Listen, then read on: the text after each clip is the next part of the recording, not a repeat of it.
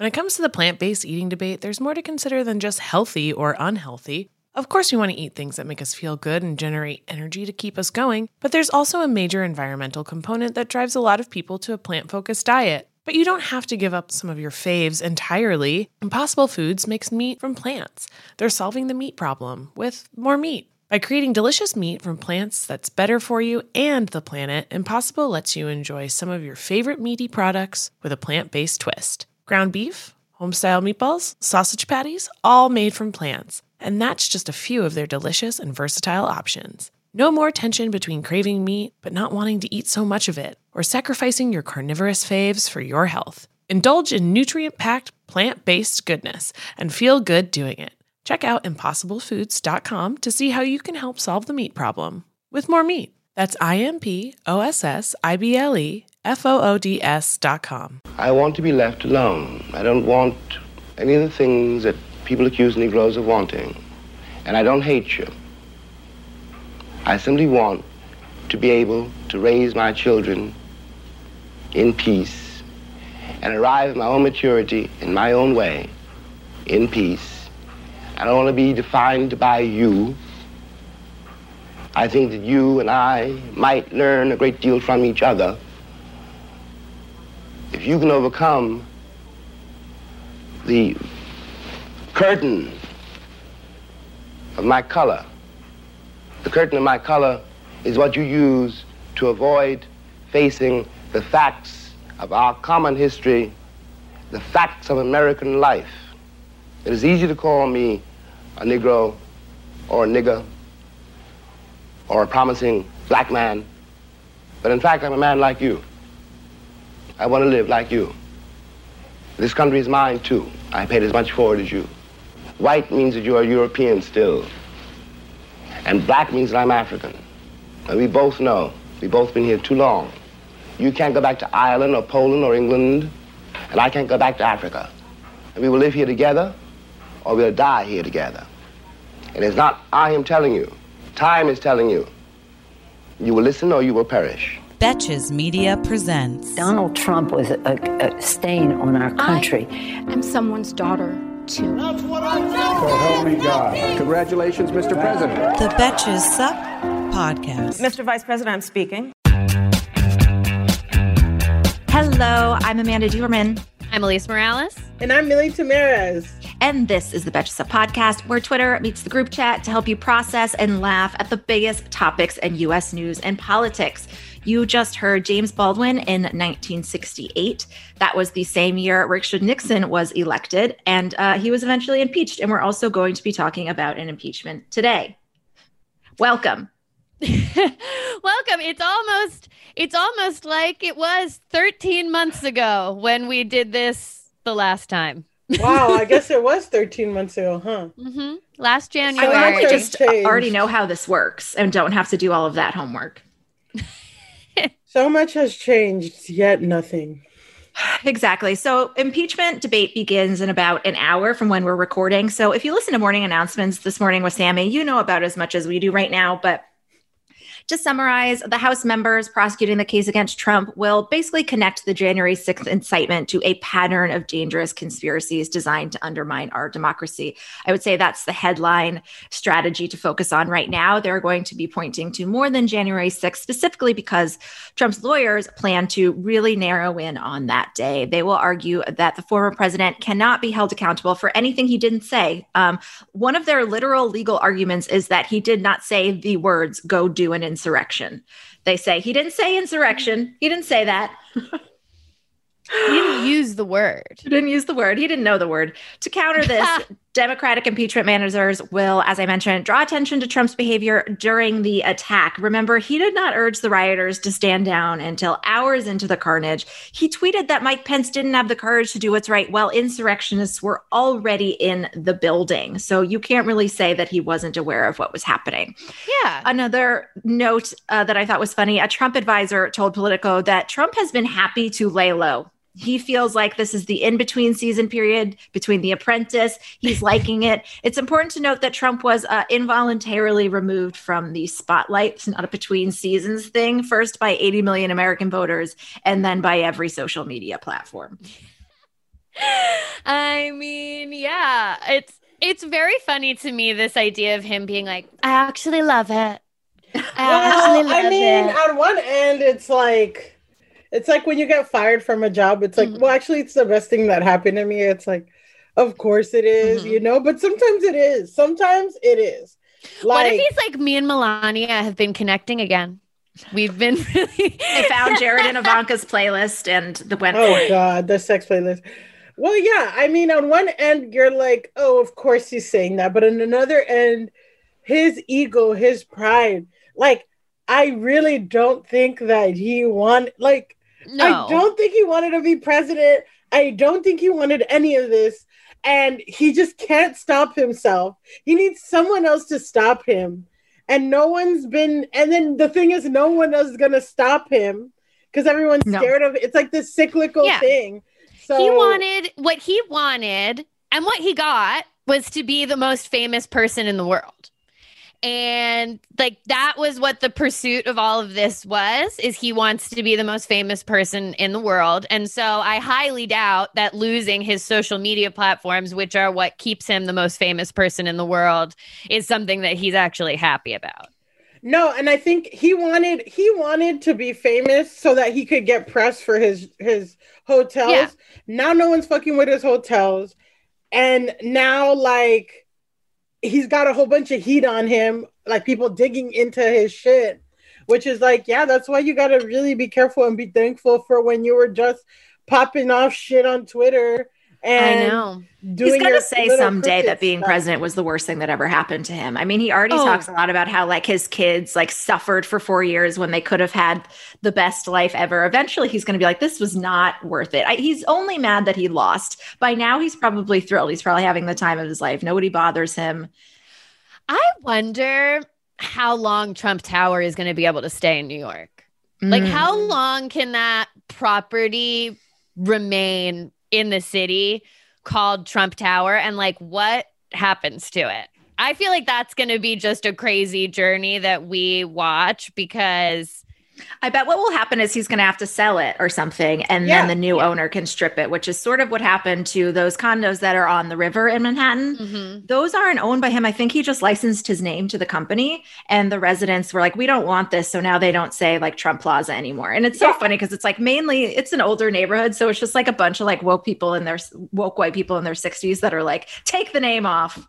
Well, yeah. Also, like, that was one of the more liquid, like, of all the business models, the hotels, the university, whatever, him licensing his name, because for a long time, I mean, we can't even remember it now. I mean, not even remember, but for a long time, the Trump brand was associated with luxury. Now, like, people are paying to get his name off of shit. And that was like one of the most lucrative things because he doesn't even have to put any money into shit.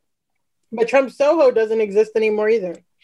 Trump Tower, I think, is something that he still owns, though I don't really understand. I don't really understand how who understands how his finances work. We don't know. He never shared any of that information with us. But has anyone ever asked him directly if he owns that building? I think somebody should try. I think that is one of the ones that he owns, because isn't that the one that, like, didn't Michael Cohen used to live there and all this shit too? So, and there's like a whole thing about building it. So that's my other thing, is I feel like it, like, visually will also have to change. Like, it's not just going to be a matter of taking his name off of it. They're going to have to like they're going to have to get HGTV in there. We're going to have to redo the front. Like, someone flip it. Yeah, my friend moved to this luxury building in like Brooklyn or something, and it just had like black marble and gold everywhere, and it was just like, oof, this looks too Trump Tower-y. Yeah, and it just sucks because black marble and gold is a look. It is. It's forever. It's a look that's gonna have to be put aside for a little while. He fucked that up. It's all right. We're going to have to put it aside. So we will be watching impeachment and updating you guys on it throughout the week.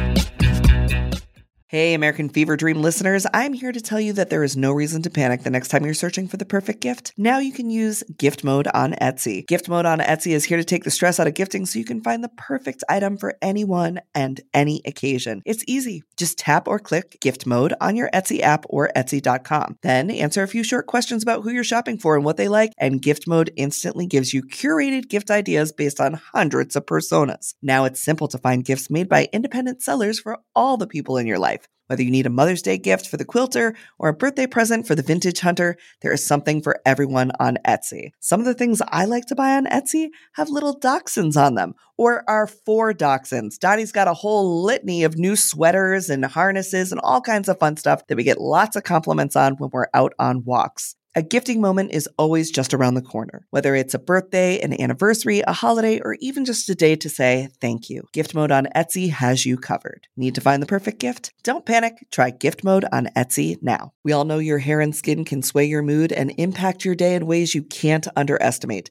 Sometimes what starts as a bad hair day quickly turns into a bad everything else day. I'd never found beauty products that really understood my needs, but ever since I switched to custom hair and skin routine with Prose, I've noticed so many benefits. Healthier hair and skin, yes, but beyond that too. Since I started using Prose, I've noticed consistently healthy hair. Even with all I put it through with the heat tools and the hairsprays to get this pompadour sky high, it smells great, it looks fancy on the shelf, and I like that it has my name right on it. This formula is made for V. Prose is made for people, not hair and skin types. Personalization is rooted in everything they do, from their in-depth consultation to their made-to-order model. From millions of possible formulas, only one is uniquely yours or mine. And Prose isn't just better for you, it's better for the planet. They're a certified B Corp, cruelty-free, and the first and only carbon-neutral custom beauty brand. They even have a review and refine tool which learns from my feedback and adjusts my formula to keep up with the seasons and changes in my life. Prose is so confident that you'll bring out your best hair and skin that they're offering an exclusive trial offer of 50% off your first subscription at prose.com/feverdream. So get your free consultation, then 50% off at prose.com/feverdream. That's prose.com/feverdream. Today, we're going to talk about how a recent spate of violent and deadly attacks have followed a year of rising anti-Asian hate crimes in the United States.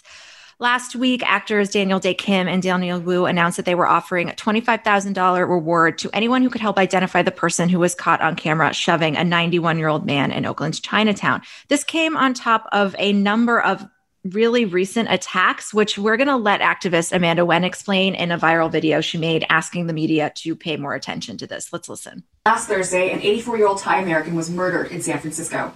On Wednesday, a 64-year-old Vietnamese grandmother was assaulted in San Jose. And on the same day, a Filipino American was slashed across the face on a subway in Manhattan. The mainstream media does not spotlight our stories enough. We matter, and racism is killing us. I'm asking everyone who sees this to share and tag CNN, MSNBC, journalists with massive platforms like Rachel Maddow, Anderson Cooper, to cover our stories, cover this man's story. Our community is being attacked, and we are dying to be heard. Yeah. And that captured attention. And finally, this is being covered more in the mainstream. As she noted, these were all unprovoked attacks. Concentrated in the Bay Area. The Thai consulate in Los Angeles has actually warned Thai people in the entire state of California to be careful. The violence is also recalling memories of, there are plenty of incidents, but specifically Vincent Chin, a man who was murdered in Detroit in 1982. His killers face no jail time. They face like a $3,000 fine or something and some probation. Yesterday, Oakland's DA announced the creation of a special response unit focused on crimes against Asians, particularly older Asians. And NYPD data, just to sort of zoom out at the rise of hate crimes it's largely been as a result of the COVID-19 pandemic and false information about its origins and just racist associations with Asian Americans. So NYPD data showed that there's been a 1,900% increase in anti-Asian hate crimes in the city in the past year. And there were more attacks against Asian Americans in the first few months of 2020 than in all of 2019. 31% of Asian Americans say they've been subject to racist slurs or jokes since the pandemic began. That's 1 in 3 Asian Americans. I mean, for a really long time, we had the president literally using racist slurs to associate Chinese Americans and just Asian people in general with the virus. So again, if you want to talk about like Trump has incited violence in this country in so many ways. And obviously, like, not everything is, I don't want to just simplify everything by being like, it's Trump, but he represents, he's the id of racism in America, and he was a mouthpiece for it for a long time. And like, he and all of his goons, they all would joke around and say all these little cutesy nicknames they came up with for the coronavirus, and a 91-year-old man got shoved to the ground and now he's dead. So it's just so fucking cowardly of people to, like, first of all, attack somebody unprovoked, attack old people unprovoked. Like, that's so fucked up. And then also, like, yeah, it's Fox News too that is like amplifying China virus. And it's like, actually it should be called the US virus. Way more people died here, way more people have it. The UK variant, like that's whatever. Also what happened with the Spanish flu too. Like, just so that we're all clear, like, Americans had it way like, we way worse. Had it really bad and had it way worse. And like, we get all these viruses and then spread them, and then we're like, you should test. You know, it's convoluting like multiple issues, because there are critiques of how the Chinese government handled this, but we can't make them because we handled it way worse. But there are, you know, some things that like politicians are talking about that gets really touchy, but it's like, that's the Chinese government. That's not Chinese American immigrants that have been here for 40, 50 years. Like, they have nothing to do with that. Right. That's not a 91-year-old man who you don't even know is Chinese. Yeah, exactly. Like, I mean, some of these attacks are happening in Chinatown, but other attacks are happening just against random like Asian Americans. Like, Thai people, like, come on. And another thing that's like really sad to me, or, you know, is that since even last January, Chinatown in New York, which is like amazing, so fun, super cheap to eat at, has been really suffering. And they've like, even before the pandemic hit, a lot of their businesses had to close. And even during the pandemic, they've like had a mass like amount of closures, like restaurants and bakeries and all this stuff, because even people in New York weren't going, you know, they're like, it doesn't make sense, because it's like, Chinatown is a block away from Little Italy, and it's near Soho, and it's near Battery Park. But people are like, oh, if I walk to Chinatown, I will get COVID. Right. If I cross the street. And it's also interesting because, like, Little Italy, it's not like people were like, I'm not going to Little Italy because they've got COVID in Italy. Right. And that Chinese people in Manhattan only live in Manhattan and only live in Chinatown. Yeah. I mean, it all doesn't make sense, and it's just racism doesn't make sense. Yeah, it's just an excuse for people who are racist against Asians to act out on that racism. And people at the highest levels of our government and media have also tried to give an okay to that, and that's what we're seeing, and it's really sad.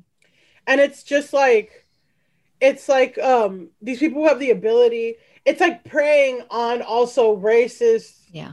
Like, not to give them a benefit of the doubt, like whatever, but everything's just not black and, I mean, no pun intended, but it's not black and white, of like, these racists really are angry because of all the other stuff that is happening. Like, shit's closed, they can't see their family, blah, blah, blah. And, you know, the media is saying that it's China's fault. And then they see, you know, it's like, oh, it's not the fault of people who are not wearing masks. Or it's not the fault of people who are seeing their you know, it's always the other. It's always the other. It's not the fault of the U.S. government that fucked up on this for months and spread the virus amongst its own population, and as a result, like, increased its deadliness worldwide. Like, the virus originated in China, and there are things that the Chinese government could have and should have done that would have maybe prevented where we are today. But like, at this point, literally every government on earth is equally culpable in fucking this up and spreading this virus everywhere. No one has done a good job.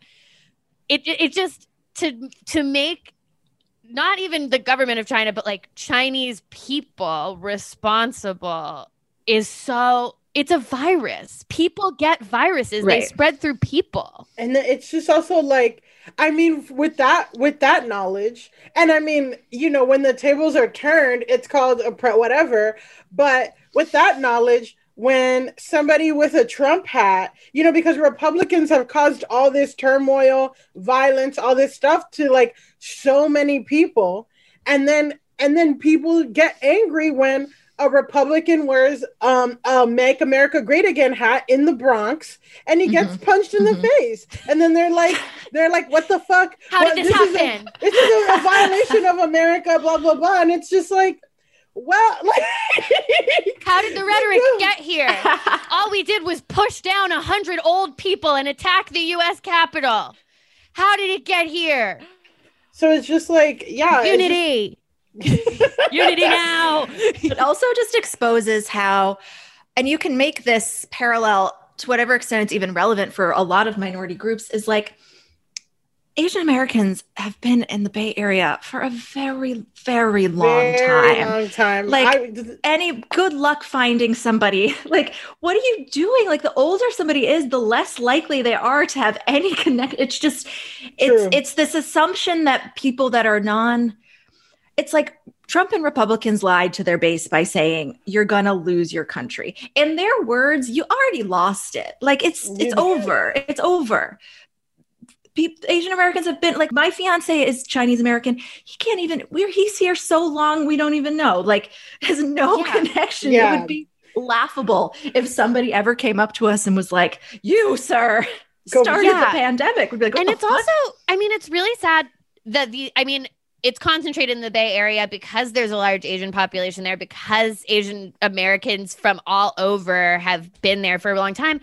But it's really sad when you think about, like, that's the exact population that was, like, really affected by the internment camps back in the day. Now, I mean, we've got, like, a 91-year-old man in the Bay Area could have experienced that. Yeah. You know, like, I don't know that he actually did or anything. And this is a Chinese man, obviously, but I'm just like, an old person in the Bay Area or in Oakland, like, they've seen an old Asian person in that area has seen some shit for real. Can you imagine not getting, like, if he was just making it through all of that and then just somebody pushes you? Like, really? Really? So and it could be because that guy doesn't fucking know who's Chinese versus Japanese versus Thai. That guy's an asshole. Yeah, this wasn't what it was about anyway. Yeah, well, as someone who touches herself to HBO's series Warrior, I'm kidding. No, but I learned a lot. I'm sure you're kidding. I am kidding. No. What a funny joke. It's so funny, guys. I'm a comedian. No, but like you learn a lot. I mean, I've learned a lot about like how tied, the Bay Area is to Chinese and Asian ancestors, which obviously, and then also I'm just like, why are you in Chinatown? if you're mad. So mad. That's the same thing of when I think of like somebody who goes like get out of a gay person in Chelsea, and it's like, don't go to Chelsea. Don't go to Chelsea. You know what I mean? And it's just like, no, they went with that purpose, and it's like, you didn't pick someone young, you picked an old guy. You're a fucking coward. Like, right. Go pick on the guy who is the star of Warrior. Yeah, right. And that's, right? I mean, that's such a good point. Yeah. That's the whole point of the thing is that. Yeah, it's not like he was like, I'm going to go square up with an Asian man of my, like, I will fight him. Like, which is also bad. Like, also bad. Like, also really stupid. Don't do that. But he pushed down an old, right. Man. Like, you just want to hurt that person. Well, so one more question on this is, obviously this is raising a lot of questions about why these incidents don't generally bubble to the collective consciousness and get the reaction that they should. And if you look through history, you mentioned Japanese internment camps. It's something we don't really talk about as much as we talk about the other absolutely abominable things that our country did in its history that we seem to be more open to talking about recently. It does seem like something that falls through and doesn't rise to that level of severity. Why do you guys think that is? And I think we're all members of a society that values things. And I can definitely think of times where it took me too long to realize how bad something has gotten. And it was a story. Why do you think it has something to do with the model minority stereotype that we don't pay enough attention to the suffering? Yeah, I feel like, because, this is just my opinion, but like from what I've seen and like the narrative and actually numbers, like Asian Americans tend to do well. They tend to do well financially in America and all that stuff. And like,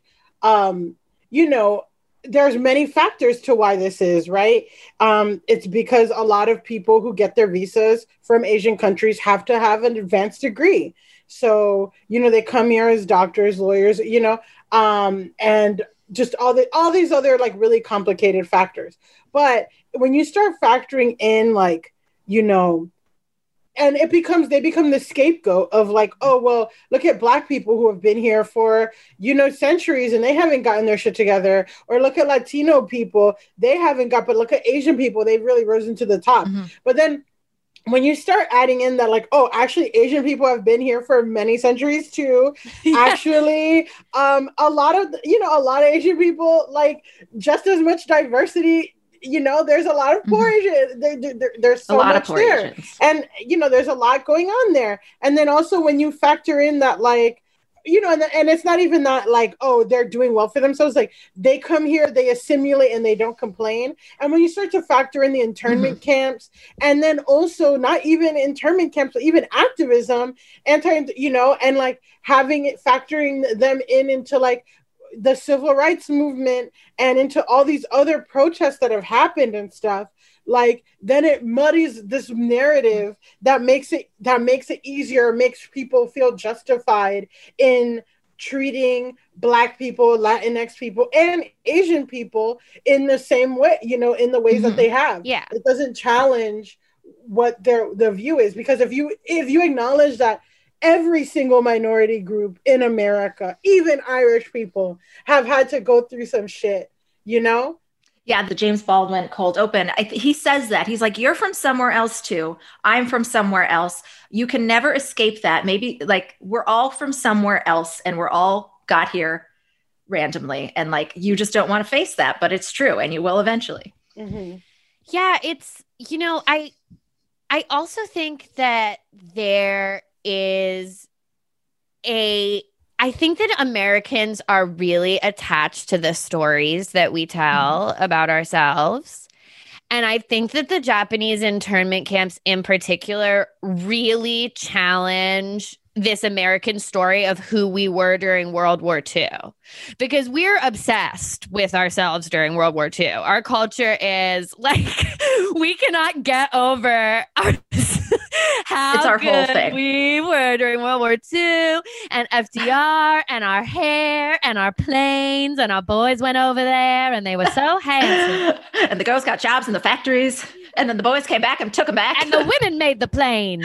And like, it's just like a league of their own. Yeah, exactly. We can't get over it. And Tom Hanks loves it. And he'll and every day he makes a new movie about it. We let Black people go fight and then treated them like shit when they got back. Yeah. But here's the thing is we don't like to talk about that stuff. And the fact that we were literally doing camps during World War II, during this time when we like to say that we were the savior of the world, I think that people, they don't want to listen to that story. No. And it makes them feel bad. And then I also feel like the model minority myth like has really disempowered Asians to like speak up for themselves in ways, because a lot of it is that thing that you said, Millie, which is like, come here, you make your money and you be quiet and just agree with all of us now. And so it's like, I think made it harder for them to advocate for themselves, because it's like, okay, well, we're just getting along right now. So why should we like rock the boat by not getting along in this moment? And there's a lot of, Asian activism and again, especially like with, and I talk with my friends all the time, because I went to college in Southern California. I went to like a predominantly Asian American college, and just Asian in general, a lot of people from Japan were in my college. And, there is definitely, and especially with this Black Lives Matter, what was happening in the summer, I really saw more than I have ever seen, like solidarity between and having those conversations between Black and Asian people and South Asian people and Black people. There's, especially in California, Millie, there is a history and a context for exactly relations. For sure. But, I think Jess Tom, it was really funny. You should follow them. But Jess Tom said, there will be in the race war, there will be Asians on both sides. And I thought that is so true. And then also Latinx people on both sides, and also everybody's on both. You know what I mean? Because it's the consciousness of it's the people who get success from assimilation, and this is how to get success in America. You fall in line. And that is very much it's so true what you were saying, Elise, of World War II really, really shaped this country, even with the GI Bill, or even how immigrants saw themselves then versus how they saw themselves now. Even Italian American immigrants wouldn't speak Italian at home because the way that you get success is by speaking English, and that has completely changed to what it is now. So it's really interesting to see it and view that as a whole picture.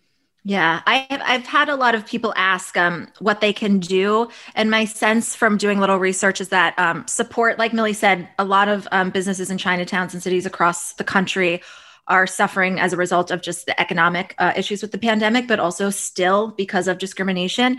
The end of this week is the Lunar New Year. So if you do have a Chinatown that you feel safe going to in your city, you should support the businesses there. And we'll also share some links to some other fundraising. There's all sorts of things going, even down to just GoFundMe's to raise money for alarms people can carry with them so they feel safer.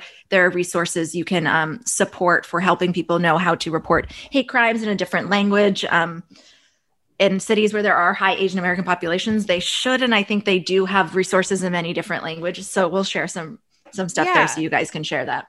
And if you're not feeling comfortable eating outdoors or at a restaurant yet, swing by a place and grab a bun. Or something. There's a ton of different ways that are less contact. Maybe see if you can order delivery from a place, just see what your options are. Because a lot of groceries are also doing cool deliveries. So if there's an awesome Asian market near you. Good point.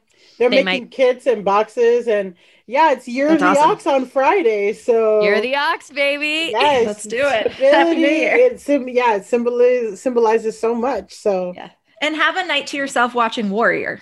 Yeah, if you want. Listen, put a bubble bath, lights up, and just get be an ally. Be an ally, and just look at this guy, and you're like, yo, Bruce Lee would kill, because you know the story behind Warrior, right? Is that Bruce Lee wrote it and pitched it to Hollywood. Basically, it's a Western, but it's based in it's the events that lead into the Exclusionary Act in San Francisco, but it's Western style, and it's really cool. It's in Cantonese and English and all this stuff. And Bruce Lee wrote it and had him as the star and pitched it, and no one would take it because Hollywood was back then. His daughter found it, found his notes, commissioned a guy, and they just made it. And it's just it's super violent, though. It's super violent. That's not your jam. Maybe not. I can check it out, though. But sounds good to me. It's good, but it's good. It's crazy that it's very violent. We all dread the what should we have for dinner question. I mean, I know I do. I love a home-cooked meal, but I don't always have the time, energy, or groceries to make it happen. Being able to feast on a delicious meal without the long prep and cook times is what drew me to Home Chef over the other guys. Home Chef's meals are effortless, so I can spend less time trying to be Top Chef and more time watching it. Home Chef provides fresh ingredients and chef-designed recipes conveniently delivered to your doorstep to simplify your cooking experience. Whether you prefer classic meal kits with pre-portioned ingredients and easy instructions, speedy recipes ready in less than 30 minutes, oven-ready kits with pre-chopped ingredients, or quick microwave meals that assemble in minutes, Home Chef has you covered for delicious meals without the hassle. Home Chef has over 30 options a week and serves a variety of dietary needs, so you never have to worry about what to make ahead of time. Not only is it convenient, but it's economical too. Home Chef customers save an average of $86 per month on groceries. For a limited time, Home Chef is offering our listeners 18 free meals plus free dessert for life and and of course, free shipping on your first box. Just go to homechef.com/feverdream. That's homechef.com/feverdream for 18 free meals and free dessert for life. You heard that right. Homechef.com/feverdream. Must be an active subscriber to receive free dessert. When it comes to the plant-based eating debate, there's more to consider than just healthy or unhealthy. Of course, we want to eat things that make us feel good and generate energy to keep us going, but there's also a major environmental component that drives a lot of people to a plant-focused diet. But you don't have to give up some of your faves entirely. Impossible Foods makes meat from plants. They're solving the meat problem with more meat. By creating delicious meat from plants that's better for you and the planet, Impossible lets you enjoy some of your favorite meaty products with a plant-based twist. Ground beef, home-style meatballs, sausage patties, all made from plants. And that's just a few of their delicious and versatile options. No more tension between craving meat but not wanting to eat so much of it, or sacrificing your carnivorous faves for your health. Indulge in nutrient-packed, plant-based goodness and feel good doing it. Check out ImpossibleFoods.com to see how you can help solve the meat problem with more meat. That's ImpossibleFoods.com. We're going to do a hard pivot here and talk about the New York Times documentary Framing Britney Spears. I did a quick, we do go into some pop culture stories here when it has a connection. And I asked on Instagram this morning what listeners wanted to hear about impeachment or this. And they said this overwhelmingly. So I can't imagine why. Yeah. So if you haven't seen it, the hour-long documentary details the course of Britney's life from her initial stardom to the mental health challenges that resulted in her father controlling her whole life and all of her money. And finally, to the current state of that conservatorship, which fans have gathered, it turns out correctly, is an unusual legal agreement that the 39-year-old Spears clearly would like adjusted and is not very happy with. We're finally getting signals to that effect. So I'm curious, how familiar were you both with the Free Britney campaign before? And what about the documentary surprised you most? I knew that there was a Free Britney movement. I knew that she was under conservatorship, and I knew that it was probably not good what was going on, but I did not know the details and how how much she's been signaling that she does not want this, and what the conservatorship really was and meant. I think for me, so something that you should know about me is I love a good Lifetime movie. Yeah. And Lifetime did a biopic of Whitney. I did not know that. I missed that. 3 years ago. And it is budget was honestly probably $10,000. But I'm being honest. The girl doesn't look like Britney at all. But it really highlighted the mental health issue and all this stuff, and the dad and all that, just stuff that, for that, I love Lifetime, because Lifetime is really I watched the Wendy Williams doc and movie this weekend, and that's that's a whole other thing. And that's a whole other thing that I'll talk to in depth another time. But for me, so I knew that the deal was weird. I knew that her dad really wasn't in her life. And I knew that she had mental health issues.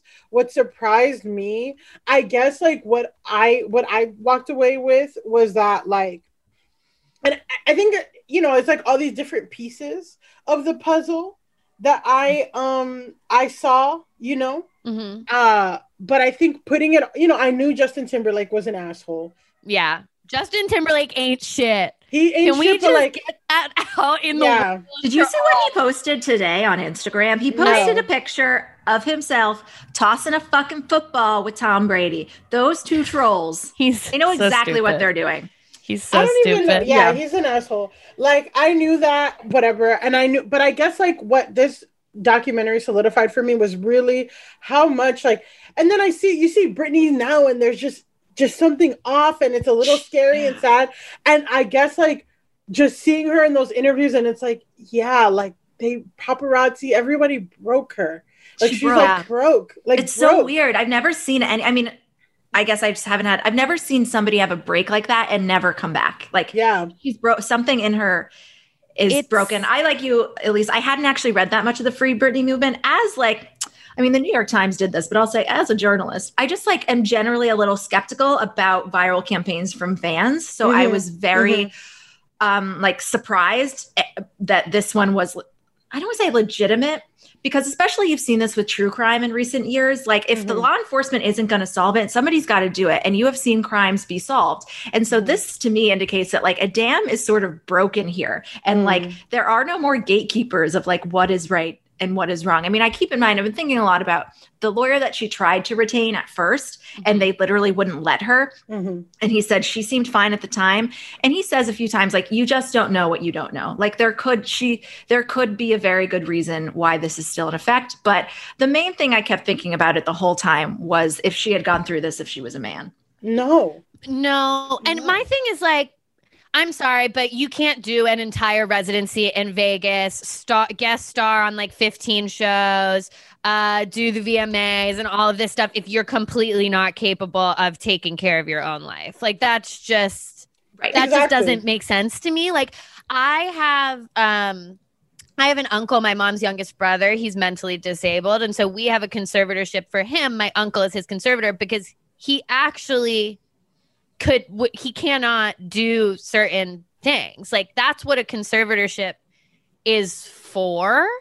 And so it's just really, it doesn't make sense to me for her to be under one. And the other thing I really couldn't stop thinking about, I mean, this documentary made me think about a lot of things and my own, like what I thought of Britney during this time, because I mean, I was like 15 years old, but I definitely fell for like the party line in the media that she was just crazy, messy, trashy girl or whatever. So just thinking about that and like how I internalized those messages. But the thing that really gets me is like Britney and Beyonce are the same age and they have been famous and in this industry for the exact same amount of time. Both of them did Star Search. Both of them came up in the 90s. And it just, I mean, there are obviously so many differences between the two women, but it's just interesting to me. And I feel like Beyonce just had better people around her. Not really though. Beyonce's her dad sucks. Her dad, cheated on the mom, did some fucking fucked up manager shit. Yeah, she had to get rid of him, right? I just canceled a meeting so we could keep talking about this. Just thought everyone should know.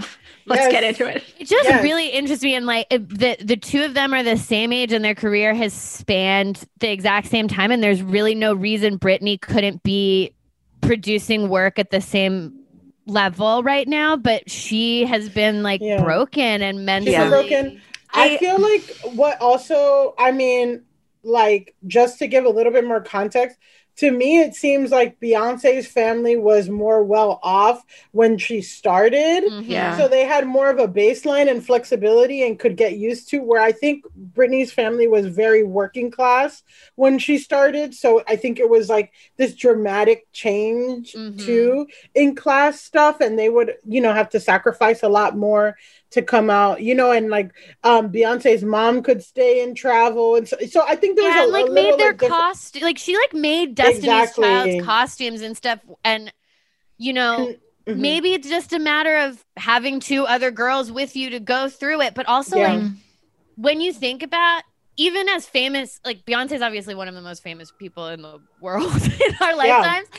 Britney Spears during that time, there was no one who even approached how famous she was. And I read this Rolling Stone article that came out in like 2008 about what was going on with her.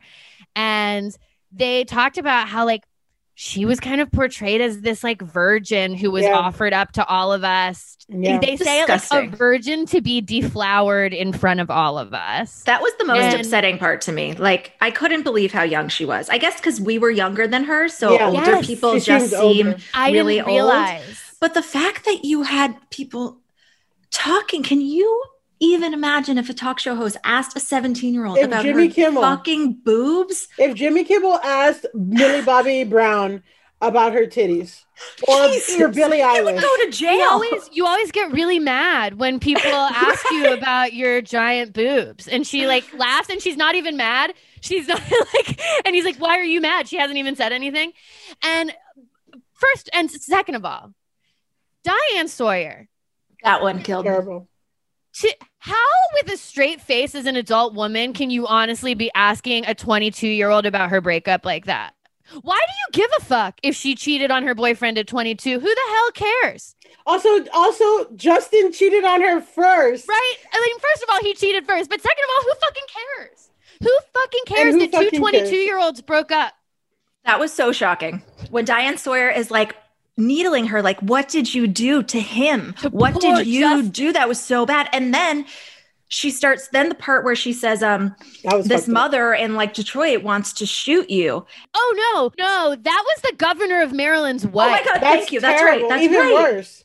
That was the governor of Maryland's wife said that she wanted to shoot Britney Spears. And Diane Sawyer is like, don't you think she's justified in thinking that? I lost my mind. And Britney's having like a break. She's like, that's terrible. And and like, that makes me think of Cardi B, who like, even now people are like, well, she's like, I'm not your fucking kids, like your kids, blah, blah. And then she was listening, even like the other day, she was in her house, like whatever. And she was listening to WAP, and her daughter comes in, she turns it off. And she's like, that's not for my daughter. And it's like, yeah, that's what you have to do. Cardi B doesn't even let her daughter fucking listen to her shit. Why are you like, instead of you censoring your daughter, and what Britney Spears was doing wasn't even that bad, but it's just like, it's all this stuff that I feel like I'm coming to terms with now as an adult woman in quarantine, like consuming media that I feel like is better for me or good, or like really dissecting how fucked up. And all it comes down to, like, as American society, as all societies, the world, whatever, cannot come to the fact or come to terms with teenage girls have sexuality and like are sexual beings and all this stuff. Like, they just cannot come to terms with that, because then what does that mean, right? What does that mean when like little girl, 15-year-old, and like even how we talk about that there's a whole other thing, but like what we're taught, right, as teens, I think about this all the time, is like, okay, little boys are horny, 13, 14, 15-year-old guys are horny, and it's your job to say no. Even if you want to say yes, it has to be a guilt of no. If you say yes and you want it, like, you're a slut. If you say yes but you feel guilty about it, or you know what I mean? It's just all this fucked up shit that's like, and not fair.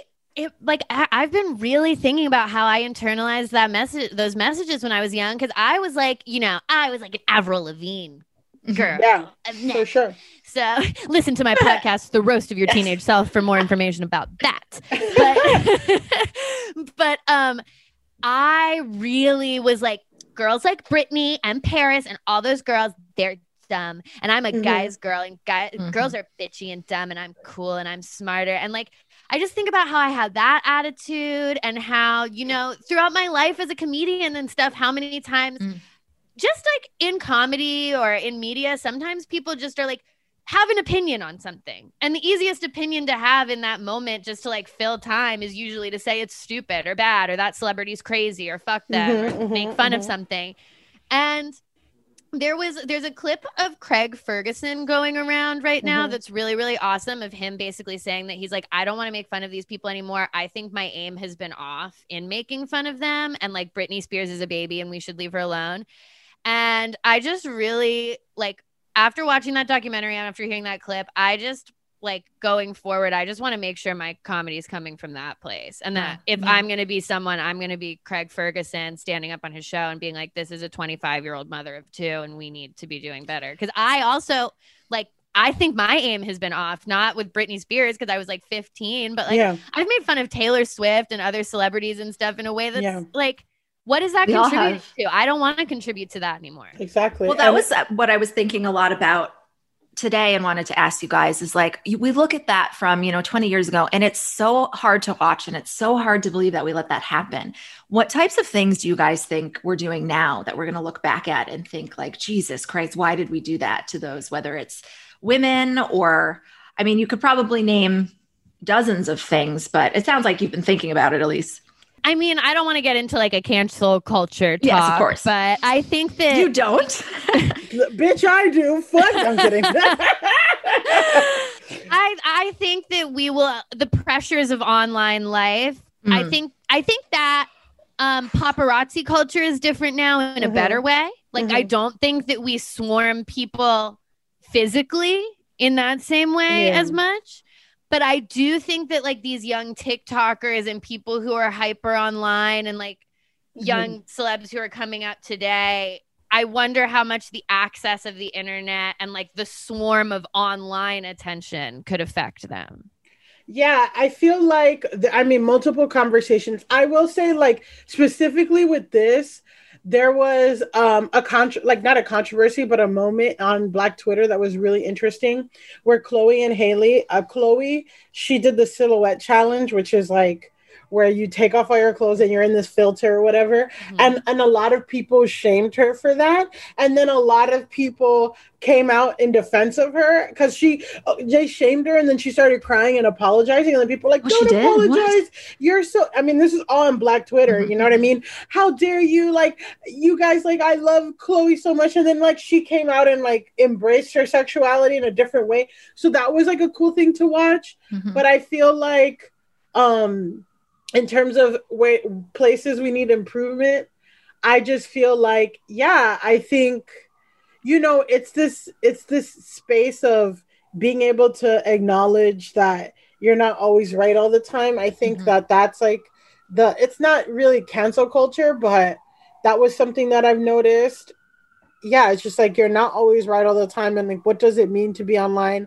And I feel like right now, I even feel this pressure where it was like, sometimes, and I don't really even have that many followers. I'm definitely not like fucking Britney Spears, but I have like, 8,000, whatever. No, Millie, you are. Thank you. Millie, you're the Britney Spears of this podcast. Thank you, Elise. I love you so much. Oh, of course. No, but even like, it's this thing of, there's this standard that we have for celebrities that's like, you're the spokesperson for this, you're the spokesperson for that, you can't make a misstep. But because of social media has become democratized, now anybody with 20,000, 8,000, 10,000 followers has all this responsibility and scrutiny and all this stuff, the same fucking level as somebody Britney Spears, but or Chrissy Teigen or whatever, where it's like, Chrissy Teigen, like, on one end, I'm like, yeah, guys, who cares if she tweeted about a $13,000 thing? But I'm also like, on the other end, I'm like, she's a fucking millionaire and she has this huge house and beautiful, like, she can, like, we can critique her a little bit if she writes something out of touch. But then it's just like, it's these people who are like broke that have 20,000 followers that have the same level of responsibility. That's the shit that like really like makes me uncomfortable or makes me like question. Influence doesn't correspond to wealth anymore, and you aren't. But also that can get. When you made that point, I think you called it like online culture, just being online. It's like you are so rewarded for like a viral tweet, and usually the tweets that go viral are like kind of out of context and not usually factually accurate, and things can blow up around that, and then you get criticism, and you're not accustomed to it, and I can see in 10 years just everybody's gonna be like, just get rid of every tweet I ever did. I also just think celebrity culture is bizarre overall, but we still will see headlines about like who these, Charli D'Amelio is dating. It's like, I don't want to know. Right. We are not entitled to know. It got weird with her for a while. People are like, Millie Bobby Brown and her boyfriend broke up. I'm like, do not put this in my feed. Absolutely. I think about how like Chrissy Teigen seems fine with and she's mature and she's an adult and she can make her own decisions about how out there she wants to be. But imagine if she didn't want to be so public about her miscarriage or something. It's like she doesn't have a choice anymore because people feel entitled. Like she does one tweet about something in her life and suddenly there are 10 People magazine stories about it. And maybe I think she's accepted it and it works for her and for her brand. But there's going to be another person who blows up and then realizes like, I don't want this. You're not entitled to this. And hopefully we give them the same or a different level of grace. Yeah, exactly. Right. That is an interesting case of like a celebrity who was really, she's even like more than she's a royal celebrity, but but like someone who was really treated badly recently. Yeah. And like, God, like, do these people learn nothing? I know. Like, what the fuck? Well, I think Harry learned something, which is why he was like, me and my family are moving to fucking Toronto. Bye. Yeah, me and my hot wife are getting out of here. Right. Britney Spears is still alive. His mother is not. Yeah. But yeah, exactly. But it's like, She can't, and I mean, I guess that's the point, right? And she's not even arguing for not having a conservator. It's just she doesn't want her dad. Because, I mean, at the end of the day, yeah, like, you're not supposed to be making money. And it is weird. When you get down to it, it's like, okay, do you know, like, these stunts that she was doing in her residency, like coming down from the ceiling and all this shit, like, you can rely on her to do that, but she can't use an ATM or she can't say yes and no to shit. Like, she can't have her own credit card. Like, why? Right. I was asking my lawyer friend about this, and he's like, there's probably something that we don't know. Like, she probably could get out of it if she wants to. Like, what's the worst that could happen? It's like, well, she spends all of her money. It's like, okay, that's her problem. Like, that's her problem. But that's a problem because of how many people rely on her for their own wealth. They're like, oh, she can't go squander her millions because I need those. So it's clearly like a selfish act on behalf of some members of the family. Like, fine, just be like, Brittany, give me $1 million. So if you spend everything, we have this, and we'll take care of you for your life. But then go do you. And actually, I don't think she would spend all of her money on something crazy. She seems very medicated and fine. And you know what, Doug? There's enough shitty movies. There's enough like TikTok endorsements. Like, she'll be fine even if she spends a lot. She can make her own fucking money. Vegas residency, masterclass, cameo. Yeah. Well, also, you know, Johnny Depp spent all of his money. He doesn't have a conservatorship. He spent it on weed. He spent it on weed and wine. And he said that in Rolling Stone, and he does not have a conservatorship. So, well, they're right. The only reason she's not making money right now is because she's refusing to work, it seems, until her terms are met for this. So we'll be watching this. This is a great, great discussion. Until the end of democracy, I'm Amanda Duberman. I'm Elise Morales. And I'm Millie Tamarez. And this is the Betches Sup Podcast. The Betches Sup Podcast is produced by Amanda Duberman, Jorge Morales-Pico, and Sean Kilby. Social media by Amanda Duberman. Artwork by Brittany Levine. Our podcast director is Sean Kilby. Be sure to follow us at Betches_Sup on Instagram, Twitter, and TikTok. And send your emails to suppod@betches.com.